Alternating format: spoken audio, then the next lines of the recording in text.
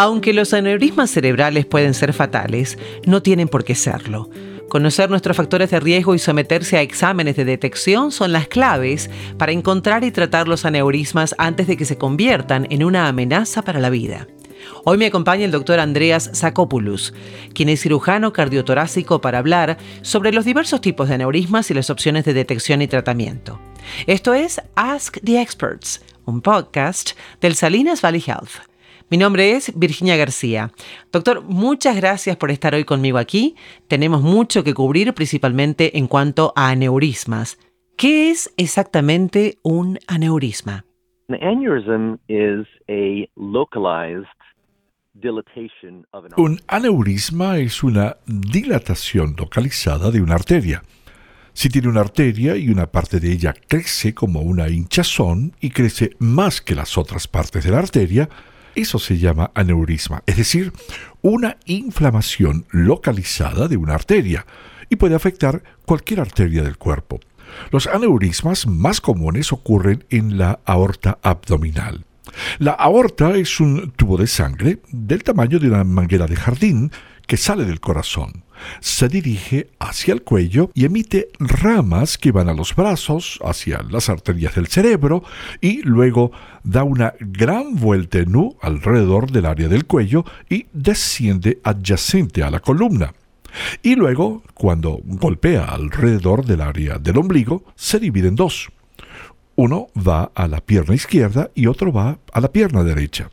Ese tubo llamado aorta, que va desde el corazón hasta básicamente el área del ombligo, en la parte que se encuentra debajo del diafragma, es decir, en el área del abdomen, esa área tiene una mayor propensión que otras áreas a hincharse y formar un aneurisma. Pero también puede ocurrir en diferentes partes de la aorta, por lo que es un aneurisma aórtico. De hecho, a veces sucede inmediatamente en el área cuando el tubo que sale del corazón se dirige hacia el cuello. Esa área también se puede dilatar e hinchar. Así que eso es un aneurisma aórtico. Sin embargo, mucha gente ha oído hablar de los aneurismas en el cerebro de las personas. Bueno, hay arterias en nuestro cerebro y esas arterias pueden hincharse y dilatarse. También puede ocurrir en las arterias que bajan por las piernas. Puede ocurrir en las arterias que suministran sangre a los intestinos. Entonces, cualquier arteria del cuerpo es potencialmente propensa a desarrollar esta dilatación aneurismática o esta hinchazón. ¿Y cuál es el peligro de los aneurismas? Bueno, los aneurismas se pueden entender.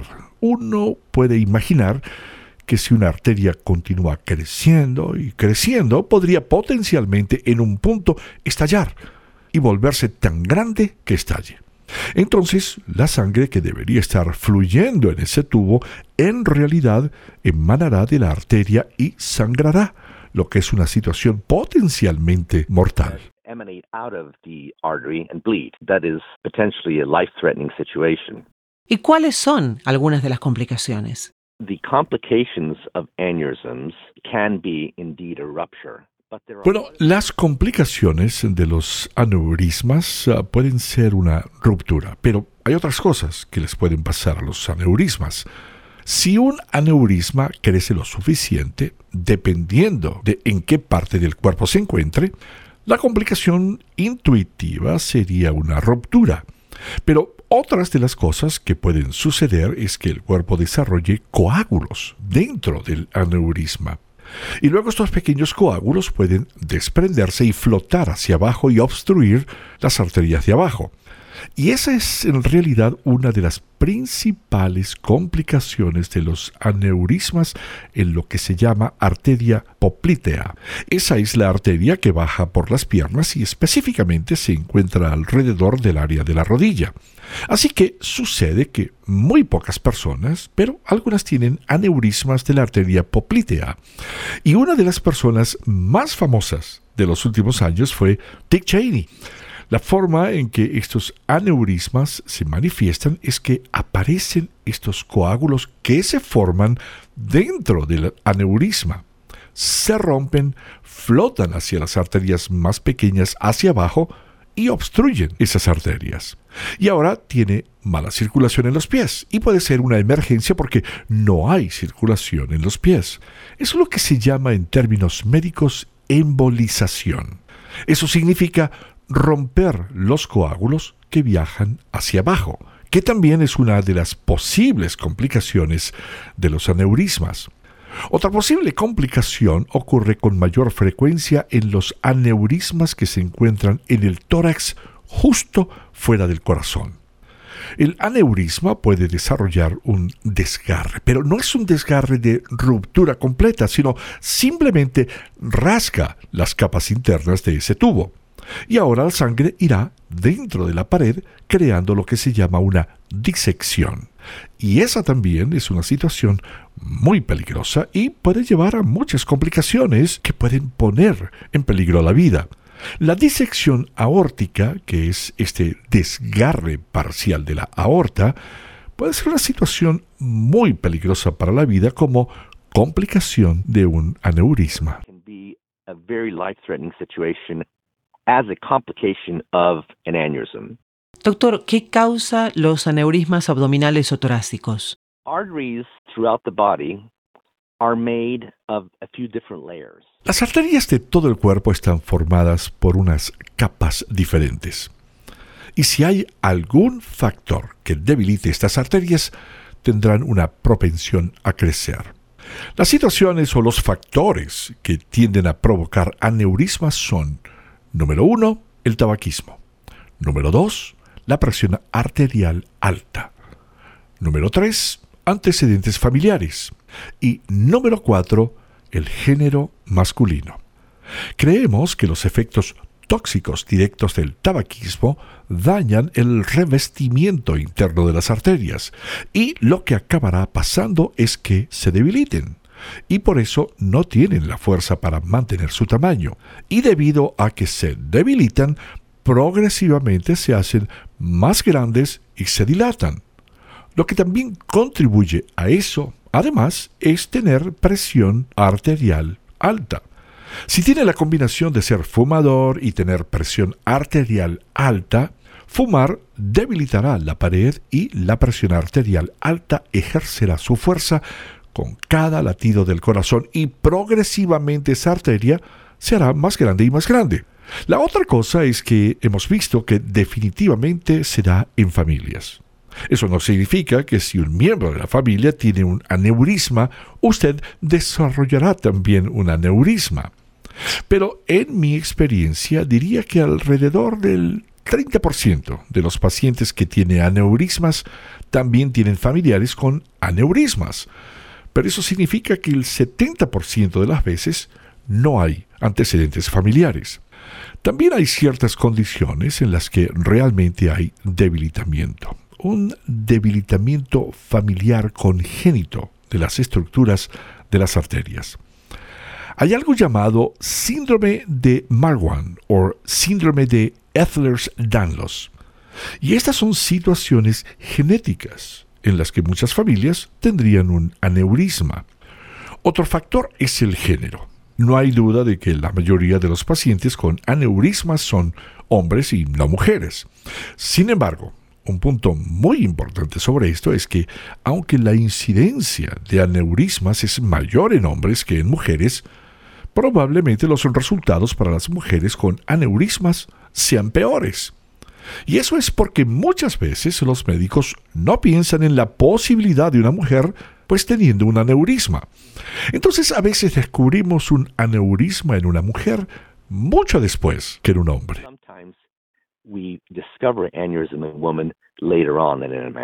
Eso es realmente interesante. Así que tenemos los factores de riesgo, la presión arterial, el tabaquismo, los antecedentes familiares y también el género. ¿Sabemos por qué más hombres que mujeres parecen sufrir aneurismas? Hay muchos procesos de enfermedades en los que vemos diferencias de género, raza, etnia, y solo tiene que ver con la composición genética. ¿Hay signos y síntomas de un aneurisma? An aneurysm does not give you any symptoms until El aneurisma no te da realmente ningún síntoma hasta que se va complicando y se va desarrollando una de esas complicaciones de las que hablábamos anteriormente, que es o se rompe o se lleva en las paredes, algo que se llama disección, o se emboliza, que quiere decir pequeños coágulos dentro de él que viajan hacia abajo. En términos generales, no tenemos signos de que los aneurismas se compliquen. Así que esa es la importancia de la detección. Si una persona tiene los factores de riesgo de los que hablé hace poco, varón, mayor de 65 años, fumador, hipertenso, esa persona tiene más probabilidades de tener un aneurisma que la población general. Lo que deberíamos hacer con esos pacientes es evaluarlos. En términos generales, si comienza a desarrollar dolor, significa que el aneurisma se está rompiendo, disecando o embolizando y está ocurriendo una complicación. La clave sería tratar de descubrir quién tiene un aneurisma antes de que desarrolle una complicación. La forma de detectar la presencia de un aneurisma no complicado realmente depende de en qué parte del cuerpo se encuentre el aneurisma. Si se trata de un aneurisma en la aorta abdominal, en realidad es algo muy simple de hacer. Puede obtener un ultrasonido, el ultrasonido que normalmente se usa para observar las vesículas biliares y ver si tiene cálculos biliares u otras situaciones. Esa misma sonda se puede utilizar para mirar dentro y ver cuál es el tamaño de la aorta. Y si muestra que la aorta es grande, pues bueno, eso es un aneurisma. La dificultad de diagnosticar aneurismas en diferentes partes del cuerpo es que a veces es difícil verlos.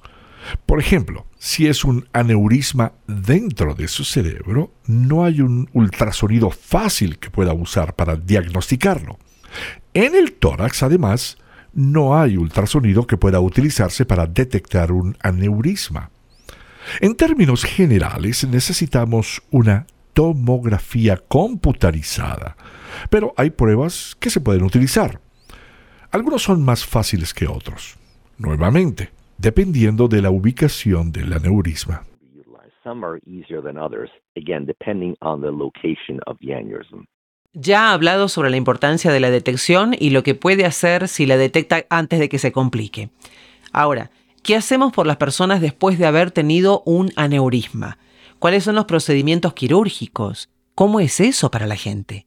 In the last several years, there has been tremendous progress in the treatment of... En los últimos años ha habido un gran progreso en el tratamiento de los aneurismas.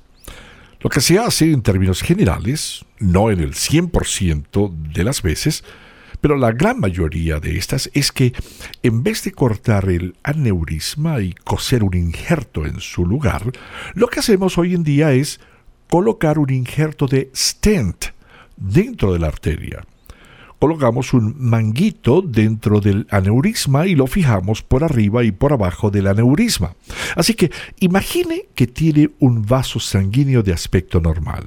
Luego tiene una parte dilatada del vaso sanguíneo y luego vuelve a la normalidad. Bueno, siempre que pueda colocar una manga, un tubo que se ajuste dentro y lo adhiera cómodamente, arriba y abajo del aneurisma, entonces el aneurisma seguirá allí, pero la sangre fluirá hacia adentro. Este tubo es hecho de un material Gore-Tex de tela. La sangre irá dentro de ese tubo, creando esencialmente una derivación interna. Entonces el aneurisma seguirá allí, pero no estará presurizado. No verá la presión arterial del paciente porque tiene un tubo dentro. He estado haciendo esto durante unos 20 años y es realmente interesante cómo en la primera parte de mi carrera, especialmente con respecto a los aneurismas abdominales, hacíamos una incisión que básicamente iba desde el proceso sigmoides, eso es, la parte superior de su barriga baja, y era una incisión de aproximadamente 1 pie de largo. Y lo que terminábamos haciendo era mover todos los intestinos hacia un lado durante esta operación, porque la aorta está hacia atrás por la columna vertebral. y colocábamos una abrazadera sobre el aneurisma y debajo de esta, en lo que abríamos la aorta, y era una gran operación. Es encantadora para un cirujano. Y esencialmente cortábamos el aneurisma y terminarías poniendo ese tubo, que es del tamaño de una salchicha grande, del tamaño de 2 centímetros, y lo coserías hacia arriba y hacia abajo, y tomas las abrazaderas. Pero mi punto es que luego tenías que cerrar la barriga y los pacientes que han estado en la UCI durante 1 o 2 días, en el hospital durante aproximadamente una semana, necesitarían una transfusión de sangre.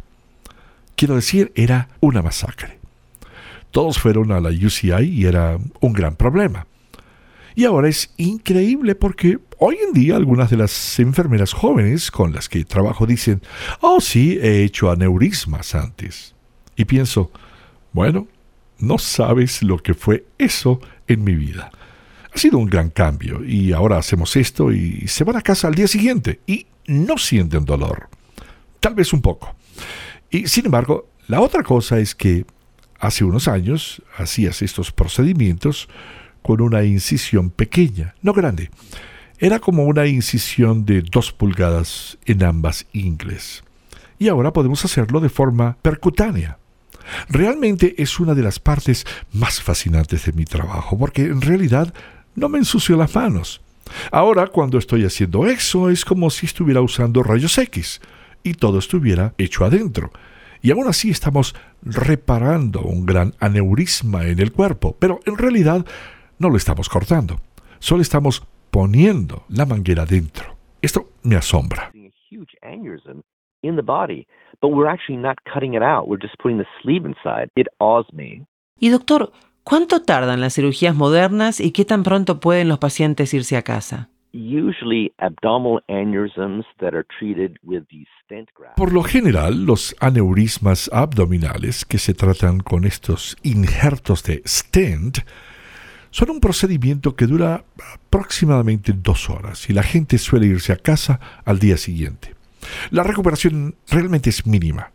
Los injertos de stent torácicos son quizás un poco más complicados, pero incluso los pacientes suelen irse a casa después de 1 o 2 días.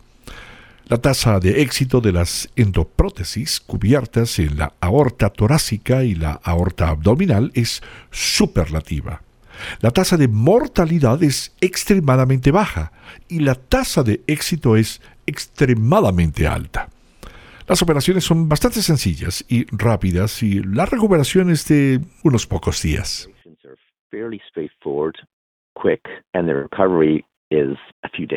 Eso es sorprendente, porque en mi mente estoy pensando que esto es algo bastante traumático y algo que puede no tener una tasa muy alta de éxito.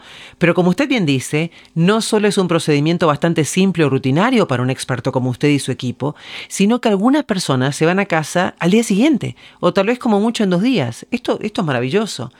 Una de las cosas que he aprendido al presentar estos podcasts es lo fascinante que es el cuerpo humano y lo importante que es que tengamos expertos como usted, no solo para explicarnos qué hace nuestro cuerpo y por qué es que lo hace, sino también para curarnos cuando las cosas se descomponen. Es sorprendente. ¿Hay alguna otra cosa que usted quiera agregar en cuanto a los aneurismas en general y asegurarse de que las personas no retrasen la atención y definitivamente no dejen que COVID se interponga en el camino al hospital? ¿Hay algo más, doctor, que quiera decir hoy?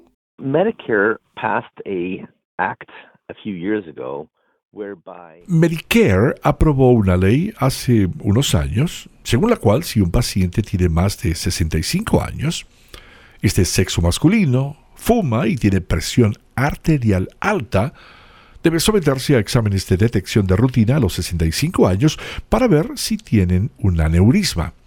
Así que animo a todos los pacientes a hacerse la prueba de detección.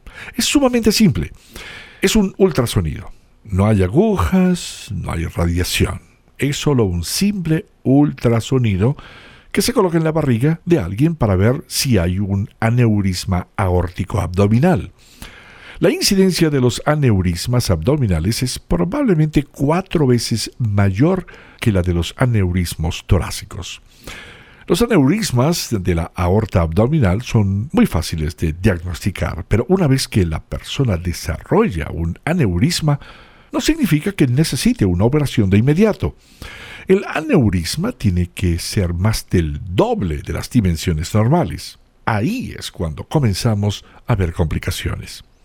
El tamaño del área abdominal normal es de aproximadamente 2 centímetros. Siempre que se mantenga a menos de 4 centímetros, probablemente solo se tenga que monitorear. No necesitamos hacer una intervención sobre esto. Ahora, una vez que crezca más de 4,5, 5,5 centímetros, entonces necesitamos hacer una operación. El punto que estoy tratando de hacer es que una vez que los aneurismas han alcanzado una cierta dimensión, continuarán creciendo hasta que se haga algo. Crecerá y tendrá una complicación a menos que hagamos algo al respecto. Pero al principio, si están en la zona abdominal, miden 4,5 centímetros. Podemos verlos. Y si un paciente deja de fumar, si la presión arterial de un paciente está bien controlada, pues es posible que no necesite operarse nunca, pero sí necesitamos monitorearlo. Solo quería que todos supieran que las cosas son muy seguras en nuestro hospital. No dude en venir a visitarnos y no demore la atención médica. En el hospital se toman todas las precauciones para la prevención del COVID. Contamos con un excelente departamento de urgencias. Así que no dude en venir. Of COVID, we have an excellent emergency room department, and please don't hesitate to come. Esta ha sido una gran conversación. Tiene usted una excelente manera de explicar las cosas, así que creo que todos van a entender y realmente lo aprecio. Muchas gracias, doctor, por su tiempo y espero que esté muy bien. En cuanto a ustedes, esperamos que este podcast haya sido de su agrado y que le haya resultado útil e informativo. Esto es Ask the Experts del Salinas Valley Health. Yo soy Virginia García. Gracias. Hasta la próxima.